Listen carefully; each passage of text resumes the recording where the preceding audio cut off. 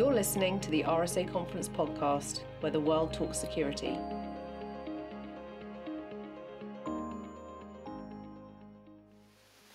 Hello, everyone. Welcome to episode 1 of the RSA Conference podcast. This is Britta Glade, Senior Content Manager for RSA Conference, and I am happy to be joined today by my co-host, Hugh Thompson, RSA Conference Program Committee Chair.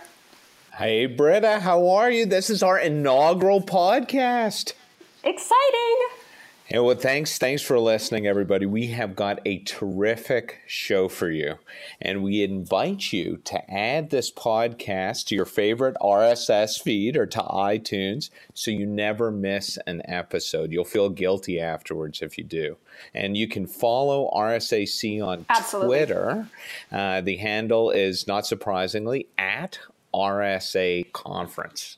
Yeah, we're really creative with that handle. It's well done. At RSA Conference. So super, let's get into the show. Yeah, I'm so excited with our guests today. Leaders on the RSA Conference stage and in the industry. Today we're talking policy and government regulations in information security. And we're joined by our guests, Bobby Stempfli and Jim Routh. Bobby, can you please introduce yourself to our listeners? Yeah, great. Thank you. Bobby Stempfli. I run the CERT division at the Software Engineering Institute at Carnegie Mellon University. So remember way back in the good old days of the Morris worm, we needed something to respond to it, and CERT was created. So we do exciting work in terms of studying and solving problems with widespread cybersecurity implications, really at the edge of R&D and implementation. Excellent. And Jim? I'm Jim Routh. I'm the Chief Security Officer for Aetna, and I also chair the National Health Information Sharing Analysis Center, or NHISAC. Been a part of security for the last 15 years. And interesting enough, I owe my security career exclusively to my wife. And let me tell you about why that is. See, I was an IT geek for many years and decided that I was doing consulting, and I had 3 kids, and travel and consulting didn't quite work. So I knew I had to bite the bullet and go work for a corporation. So I moved to Minneapolis, Minnesota, and loved it there, and had a great job with American Express working in IT. And after about 3.5 years and 3 pretty harsh winters, my wife said to me at dinner one night, "Listen, the kids and I are moving back east. Would you like to come?" Very subtle, very and subtle. That's kind of when I realized, I think I would like to go. So that forced me into, I was actually interviewing for a CIO job at the time, and I pulled out of that and said to my sponsor at American Express, a guy named Glenn Salo, I said, "Glenn, get me out of here, get me back to New York." So he said, "All right, well, we'll bring you back. We got a job for you, but it's in the business, not in IT." And I said, "Great, I'll do anything. I'll sweep the floors, whatever it takes." So I ended up running data analytics for the consumer card business, and that was like marketing analytics. And then they combined that with risk analytics. And so I reported to the chief risk officer, and it turns out around the same time, this is a long time ago, 15 years ago, they were looking for a CISO. They hadn't had a CISO before. They didn't quite know, I think, what to look for. So they said, well, this guy knows IT, he knows the business, and he reports to the chief risk officer. What can go wrong? Make him the CISO. So that's how I actually started in security 15 years ago. And if it wasn't for my wife, it never would have happened. That is actually really cool story. And I wish I could see our listeners right now and raise of hands and have them share their migratory path here, because I love the fact you kind of touched all the pieces of the business, all the pieces of trying to understand it all, and then arriving at that security door. And as a fellow wife who's had the exact same conversation with her husband, I hail your wife, wise woman. So that path is interesting and helps me understand why you've innovated in all these ways. So what's thank so you. interesting about that, Jim, both. too, is it reminds us how young this discipline really is. For a lot of us, I think that have been in it for a while, it feels like it's been going on for a long time. But if you look at the age of the information security business compared to our peers in places like medicine, for example, we're a very young industry that's been forced to grow up very, very quickly. That's for sure. Exactly. Which actually leads me to the first question I'd love to direct to you, Bobby, which is in and around the cybersecurity framework. Really interesting framework. We're now in version 2, correct? Yes. Yes, we are. And I know we've had sessions on this at RSA Conference the last couple of years, and it's interesting because we're turning people away at the door for those sessions, which clearly we need more sessions. So people being asked to understand it, do something with it, and we really do have quite a bit of work within the industry of people taking and doing things with it. We know, as Hugh just alluded, our industry is changing by the second. There's attacks happening, left, right, center, and yet we have this framework that's been out for a couple years, and we're at version 2. Does the spat of attacks, the ongoing pressure that we're under in industry, change any of your thinking about the cybersecurity framework, which I know you were very instrumental in its early days? Actually, what I think the current environment does is reinforce the need for it. We are a young industry, and one of the challenges that we've had is everybody has talked about it in a different way. We not only have the language problems that exist between security professionals and non-security professionals, or CIOs and business, or security and business. Even within the security domain, it's hard for us to really think about how to parse these problems in ways that we can have a consistent conversation about them. And the cybersecurity framework did that. It put together business people, it put together security individuals, it put together government, and said, okay, we're going to build a lexicon that we can all organize around so that we can start burning down the challenges in each of these areas in a way that we can repeat and communicate over. So I'm thrilled that not only has it come out, but it has had such attention that NIST has had to do a second community engagement in order to evolve it. So I think it's a really powerful tool in that way. Jim, let me ask you, based on Bobby's comments, it is great to see such a coalescence around the cybersecurity framework. I think the executive order doubled down on that from a government perspective, but we're seeing it pop up everywhere in industry. You have that happening on one side, and then on the other side, we're in this period of just massive regulatory volatility. GDPR is quickly upon us, right? That May date of next year, and the 4% of turnover penalty, I think, is on a lot of people's minds. There's so much change from a regulatory perspective that's going on in Europe and Asia, changes at the state level. How do you keep up with all of that change, and how do you think about that operationally? Yeah, I think a couple of points. Number one, the cybersecurity framework, I think, is one of the best examples of both collaboration as well as a significant contributing factor to resiliency across industries in the history, and albeit maybe a shorter history in terms of cybersecurity, Hugh, but in our history, it's been one of the I think real positive things to come out. And I'm a big supporter and advocate of the framework. We use it today, and it's a foundational component. But most importantly, I think it really raises the level of resiliency across industries and across diversity of sectors. Both small, medium, and sized organizations can derive benefit from that. And improve resiliency. There's two notions that I want to introduce to answer your question. The first is that a framework, in this case, the cybersecurity framework, is different from standards and different in some respects from our foundational underpinning for security, which is largely around conventional controls. Conventional controls are controls that you can find in a standard or a reference through a link to an authoritative source. And when I started in security 15 years ago, one of the first things that I had to do, I noticed my first day in office, on my second day in my calendar, I had to present the security strategy to the OCC, and the OCC is pretty competent when it comes to security capability. So I realized that was kind of in over my head, and fortunately, I had a piece of paper in my pocket with a name and phone number on it, and a friend of mine who's in security had given this to me when he heard I got this position. He said, "Look, when you get in over your head, call this number." And it was my first day that I realized that I was in over my head when I saw this meeting of the OCC. So I called this number. It turns out Steve Katz, one of the first CISO ever, and he was doing some consulting. I said, "Steve, I'm the new CISO at American Express. My first day, and my second day, I got to do this meeting. I have no idea how to prepare for this presentation for the OCC. I need some help. I'm kind of deep." And he's like, "I'll be right there." And I said, "Well, let me give you directions." And he'd already hung up.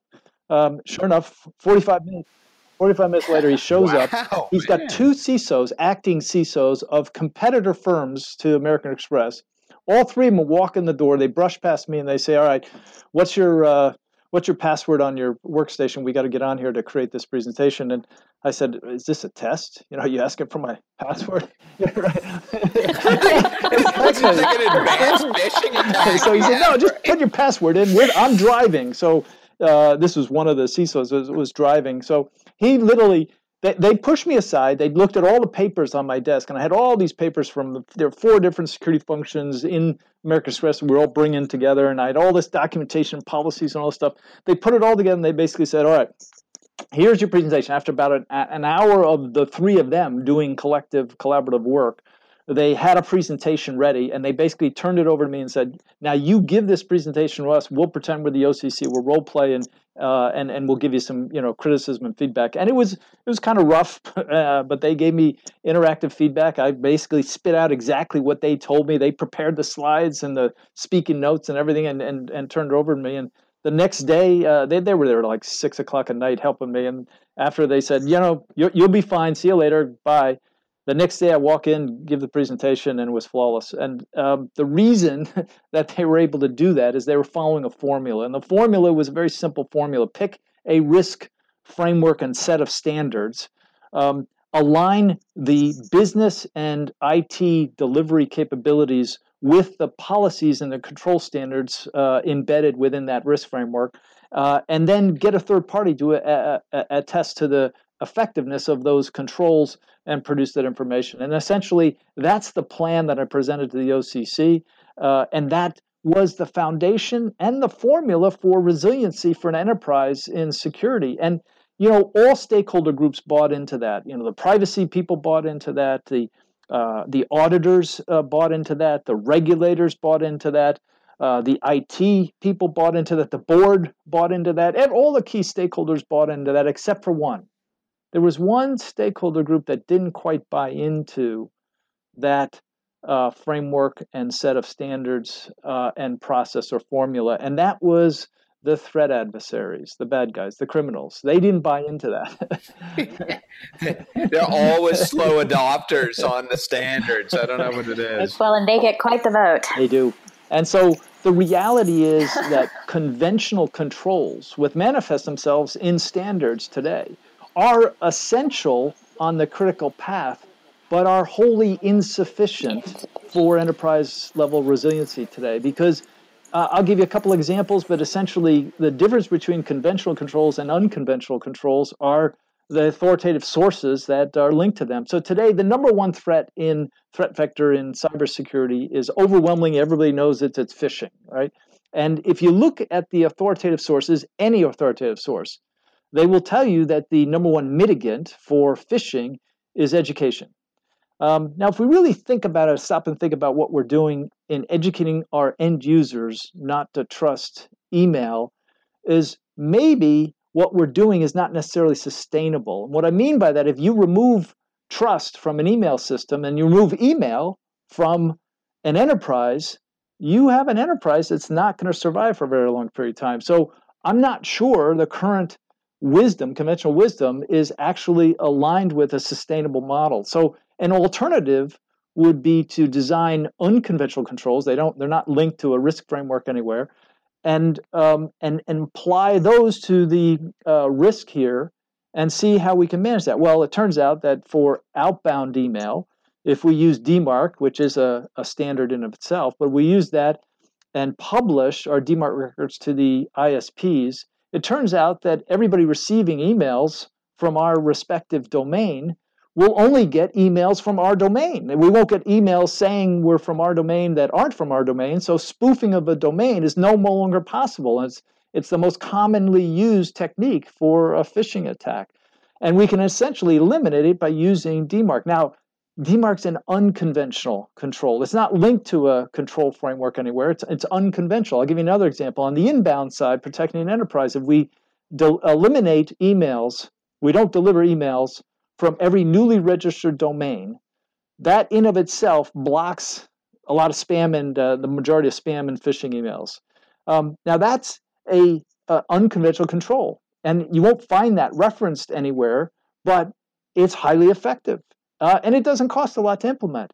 My point is that resiliency today has more to do with our ability to evolve controls than it is to establish and implement a standard set of control objectives. That's a place that's on the critical path, but it's not the end game. When I, learned security 15 years ago from Steve, that was the end game. But today, it really isn't. It really, we require innovation in the control design that's not necessarily going to come from regulatory frameworks.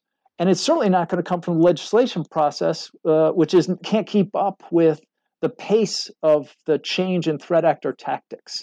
So at the end of the day, I'm trying to keep my wife happy. That's really all I'm trying to do. Like, I love working with you guys, Hugh. I love working with you. You're fun and you're exciting. Thanks, man. Really, Same here.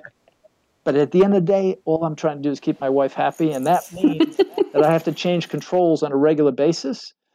We're changing controls on average once a day. That's what our enterprise does on average and has been like that for the last 3 years. And I think, frankly, changing controls and using unconventional controls is a better indicator of resiliency of the enterprise than using conventional controls. So Jim, one of the things that I think is really interesting about this, we've been working with this concept called prosilience, which is resilience with the concept of being conscious of your environment, being aware of yourself, and being capable of evolving in a rapid manner. And so it's really interesting how these two ideas come together really effectively. I like that. I like that a lot. Yeah. I thought it was going to be Prozac, but it's not Prozac. It's no. I like it. That's very good. Not a lot of calm in our line of business, is there? But I think one of the questions I used to get a lot when I was in government was, what keeps you up at night? That's like everybody's favorite throwaway question. Because they're hoping you'll say something really embarrassing. But one of the things that has always kept me up at night, and still does to this day, is our ability to be agile. Right? The more we crystallize organizational processes in technology and lose the talent that put the technology together, the more we crystallize the kinds of controls that have to be put in place and stop thinking about why, the less agile we are in response to the change in environment and the adversary. And we really have to be able to cultivate that concept of agility. Yeah, I agree. Bobby, I love how you framed that up too, because I think you're right. When folks think about the words legislation or requirements or new standards, they think about being controlled or maybe stifled, or here's, the auditor is going to come and check these things and thus I have to do them. And I'm curious, as someone who's been involved in these massive standards efforts like CSF, how do you strike that balance? Because on the one hand, you want to codify what you think are best practices, minimum controls, things that are very specific to rise all boats. But then on the other hand, you want to enable exactly the stuff that Jim's talking about. You want to enable folks to have diversity in their controls and change, and really entrepreneurialism, I guess, is almost a way to kind of describe the way that Jim was talking about. How do you think about that in a context of these massive control frameworks? Yeah. So several things happen, and it's just, I think, human nature, unfortunately, is whenever you put a framework out there and you intend it to be the floor, for many people it becomes the ceiling. Yeah, good point. And you really have to think through what that looks like as you're building these activities. And that's the more we can communicate things like the framework is not a regulatory item, right? It is a voluntary adoption starting point for conversation and adaptation for your environment. Which is its best attribute, by the way. Absolutely. And so, really thinking about it from that position. And I think we're in this journey in the security community of helping people see the difference between the things that are done for compliance reasons because it takes the silly stuff off the table, and the things that need to be done that where the innovation needs to be put in place and needs to be thought through. And so it takes a lot of very thoughtful people a really long time, unfortunately, to come up with the best balance. But you've got to have the thought in that discussion. Yeah, well, and that journey that you refer to really harkens back, Jim, as you were talking about day one on the job, and that great group of people, including competitors, showing up at your door, the community that we are as an industry, the willingness to share experience, the willingness to share best practices, the willingness to share challenges, perhaps, that we have encountered. And I know, Jim, to that end, you have been so involved with many different industry groups. You've really pioneered a lot of good information sharing, policy guidance, and other activity to really, which are hallmarks of a good community. What is the balance that you see between this industry activity, which is often industry self-governance, and government guidance? Yeah, there is, I'd say, first of all, you need both, and both are essential. And both are more related to each other than conventional wisdom might suggest. And so what I mean by that is when we're responsible for enterprise resilience, and there's an event, any kind of event, the number one question is always, is this event targeting our enterprise, or is it targeting the entire industry? And, the best way to answer that question is to have vehicles to reach out and understand what the industry is experiencing and whether the industry is experiencing this specific event. And if so, what's working and what's not working. And so that fundamental question, which needs to be answered, relies on a community. And the community in the industry should not be totally separate from the community in the regulator or in the federal government, as an example, or state or local government. They should be one and the same because the infrastructure overlaps. So essentially, we should have vehicles in place at both the operational level, like an ISAC, to interact with the emergency response and preparation resources that are available both at the federal, state, and local level, as well as at the policy level for sector coordinating across industry sectors where policy making and sector direction are intertwined and influenced by each other. So bringing both ingredients together in the community makes for a much more resilient community overall and helps us answer those fundamental and basic questions. And frankly, if I had my druthers, which, by the way, my wife has explained this to me many times, I don't. But if I did, I would say from a policy and from a regulatory perspective, consistency is the hallmark. In other words, having predictable outcomes from a policy perspective is the desired outcome, regardless of the rigor associated with the policy having predictable outcomes. I would venture a guess, it's just a guess, but today in Washington, we don't have predictability. It's just a guess. Do you guys agree with that? Yeah. You think? I'd say that's a reasonable assessment. I'm pleading the fifth. Yeah, so I'd like to see a little bit more predictability in terms of our policy making, but I think policy making is still important. But I think, Jim, the interesting thing about that is what we're all looking for is that predictability in the outcome. And we translate that, for ease's sake, many times to predictability in the method. And that turns into, that's where we start to crystallize in frames that become very difficult for us to operate in, because we say, here's a path we know under a set of understandable circumstances to achieve that outcome.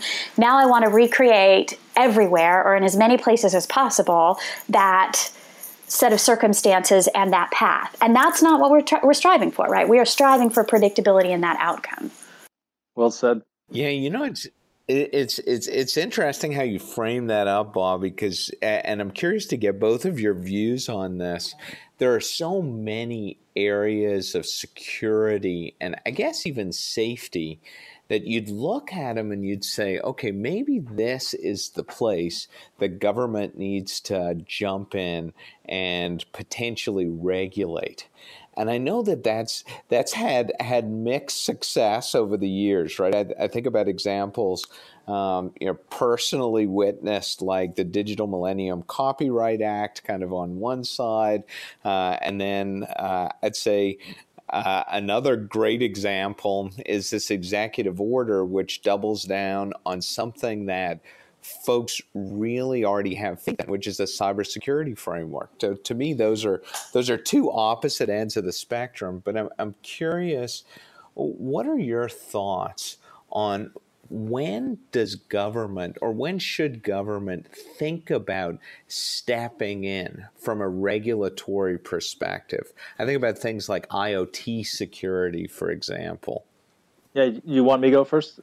So my view is that let's use IoT as an example. There's a number of things that are fundamentally changing and changing in terms of enterprises, changing in terms of the private sector, changes in terms of the proliferation of technology in the consumer world that's heavily influenced today, that impacts all of us from a security and privacy perspective.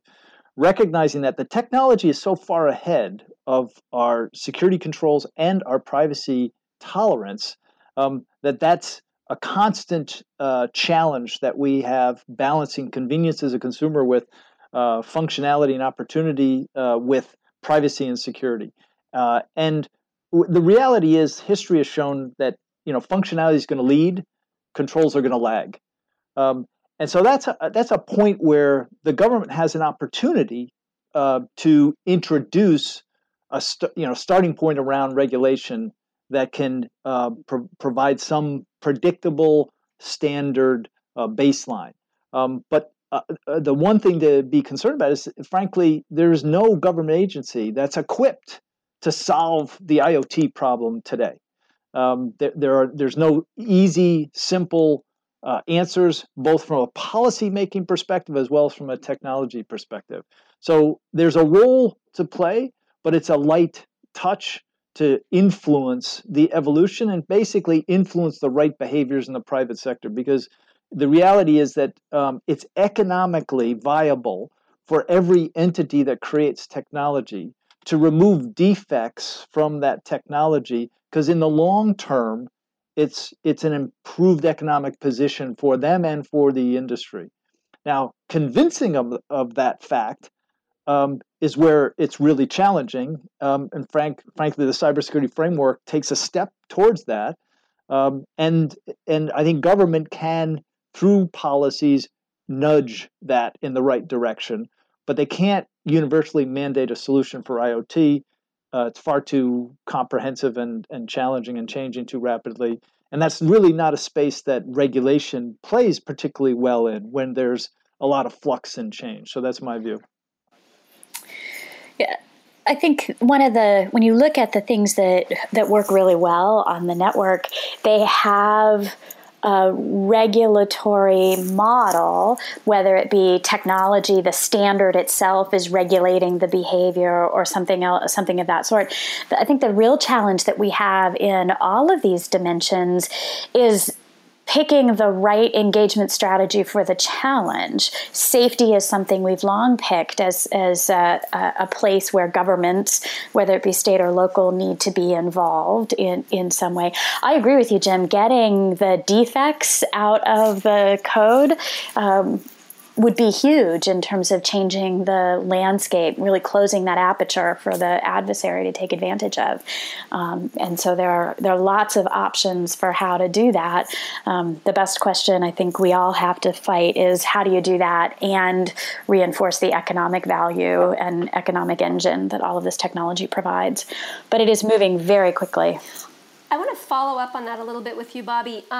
So you have some good, excellent government experience and perspective. What guidance would you give to our listeners on best practices for industry groups or even individual companies to engage with the government policy setting groups? How do we get to that best experience that we've been talking about? We've cited some bad experiences, but some best experiences. How do we have a positive experience? And I love that CSF keeps being harkened back to with some good experience, which we're certainly hearing from our RSA conference attendees as well.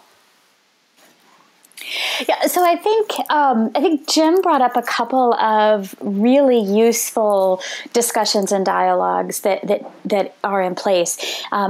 Getting involved with your sector coordinating council from whatever sector of industry that you're in, getting involved with your sector coordinating council can be a really powerful way of both hearing and having a voice in the discussion, because that's where the policy dialogue is going on. That's appropriate for that sector or the cross sector discussions that are there. I know that at state and local levels there are a range of different opportunities for engagement, whether it be through your local chamber or through your Homeland Security advisor in a particular state.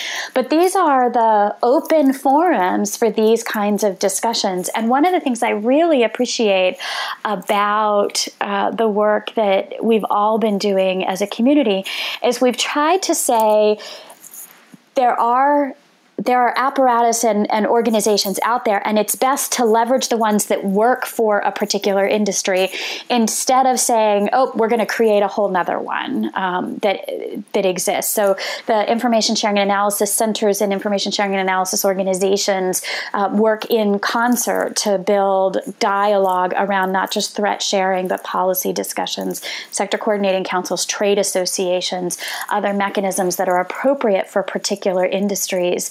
And so those are the most powerful ways to engage, not to create a new one or to create one that, or to try to build something from ground zero.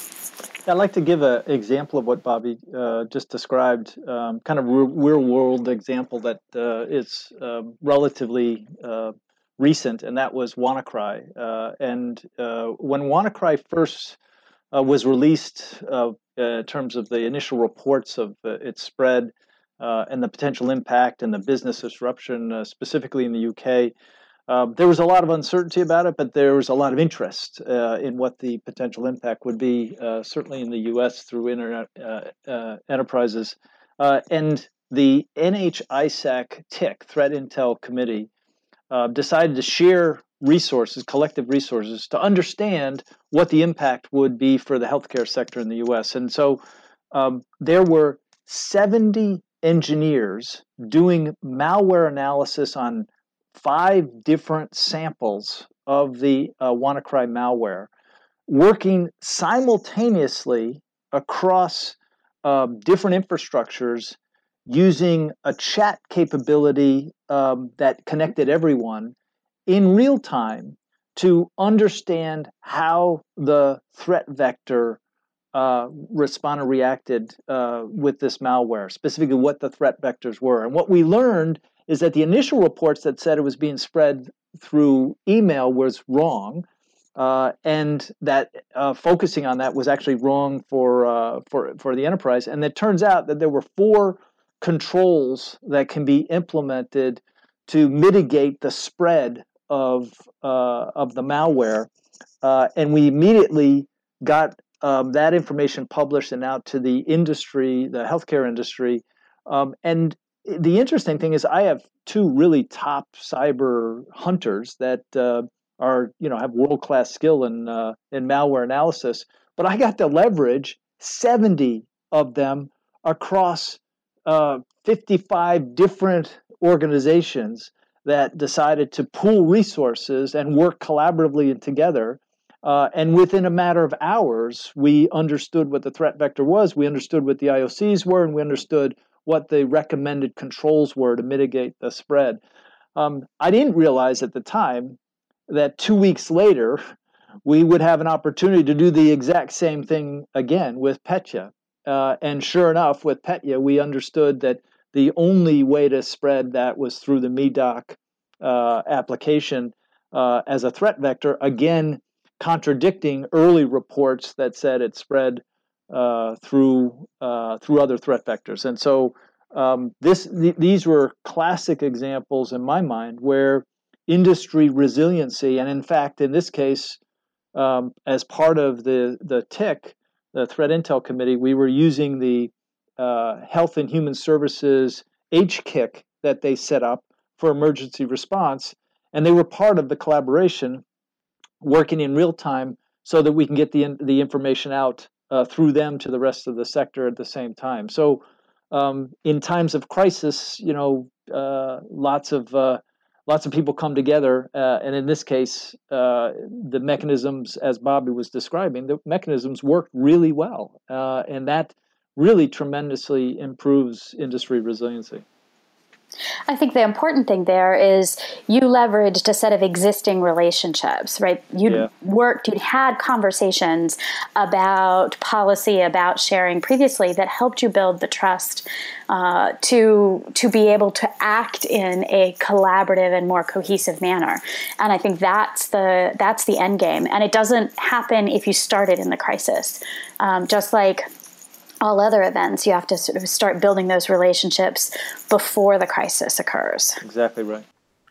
And so I've got a closing question to ask, and I love those stories around WannaCry and Petya. I think there's so many great examples of the industry coming together, end users coming together, and I think about the tail end of those incidents. And then the discussion that has to be had with the board of directors. And Jim, specifically, I wanted to ask you this question while we had you. You're one of the folks in this industry that folks really look up to. I mean, you've been in this space for a long time. You've been seen as a pioneer, as an innovator.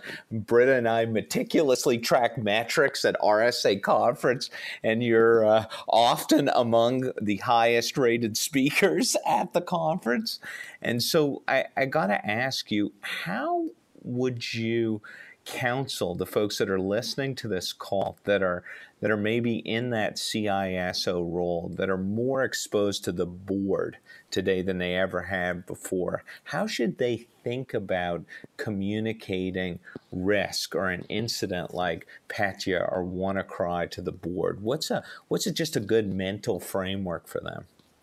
Yeah, so that's a great question. And my perspective is might be a little controversial, but hey, what the heck? I'm going to go for it, which is never, ever try to explain risk to your board.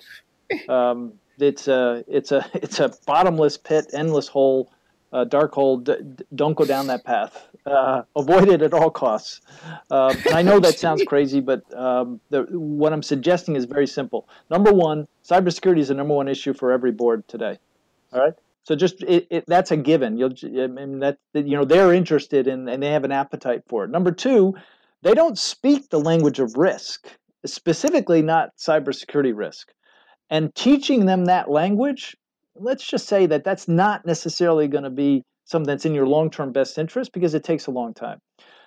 So the third thing is speak the language of business, which is dollars in terms of costs and total cost of ownership, and an opportunity for increasing profit or reducing operating costs through reducing the total cost of ownership of IT. Using that language is something that they can understand. They're accustomed to it. It's normal, and you won't get in any trouble. The last point is that there's a formula for talking about incidents that serves up the right level of information to even an audience that's not sophisticated with cybersecurity. Start with facts and choose the facts that are relevant and easy to understand. Then talk about business impact to the enterprise. Then talk about the root cause, what caused the incident, or what's the root cause that's identified, and then the corrective actions that were taken with a timeline.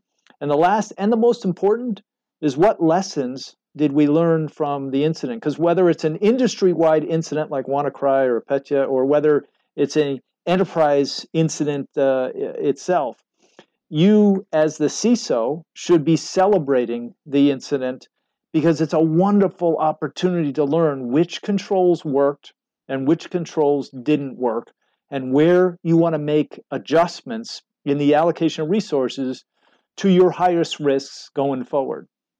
And incidents, as much as we, there's pain associated with that and business disruption that comes with incidents, we don't want to embrace that necessarily in terms of the result, but we do want to celebrate the fact that we can learn from incidents. And sometimes that's one organization learning from another organization's challenges with a particular incident.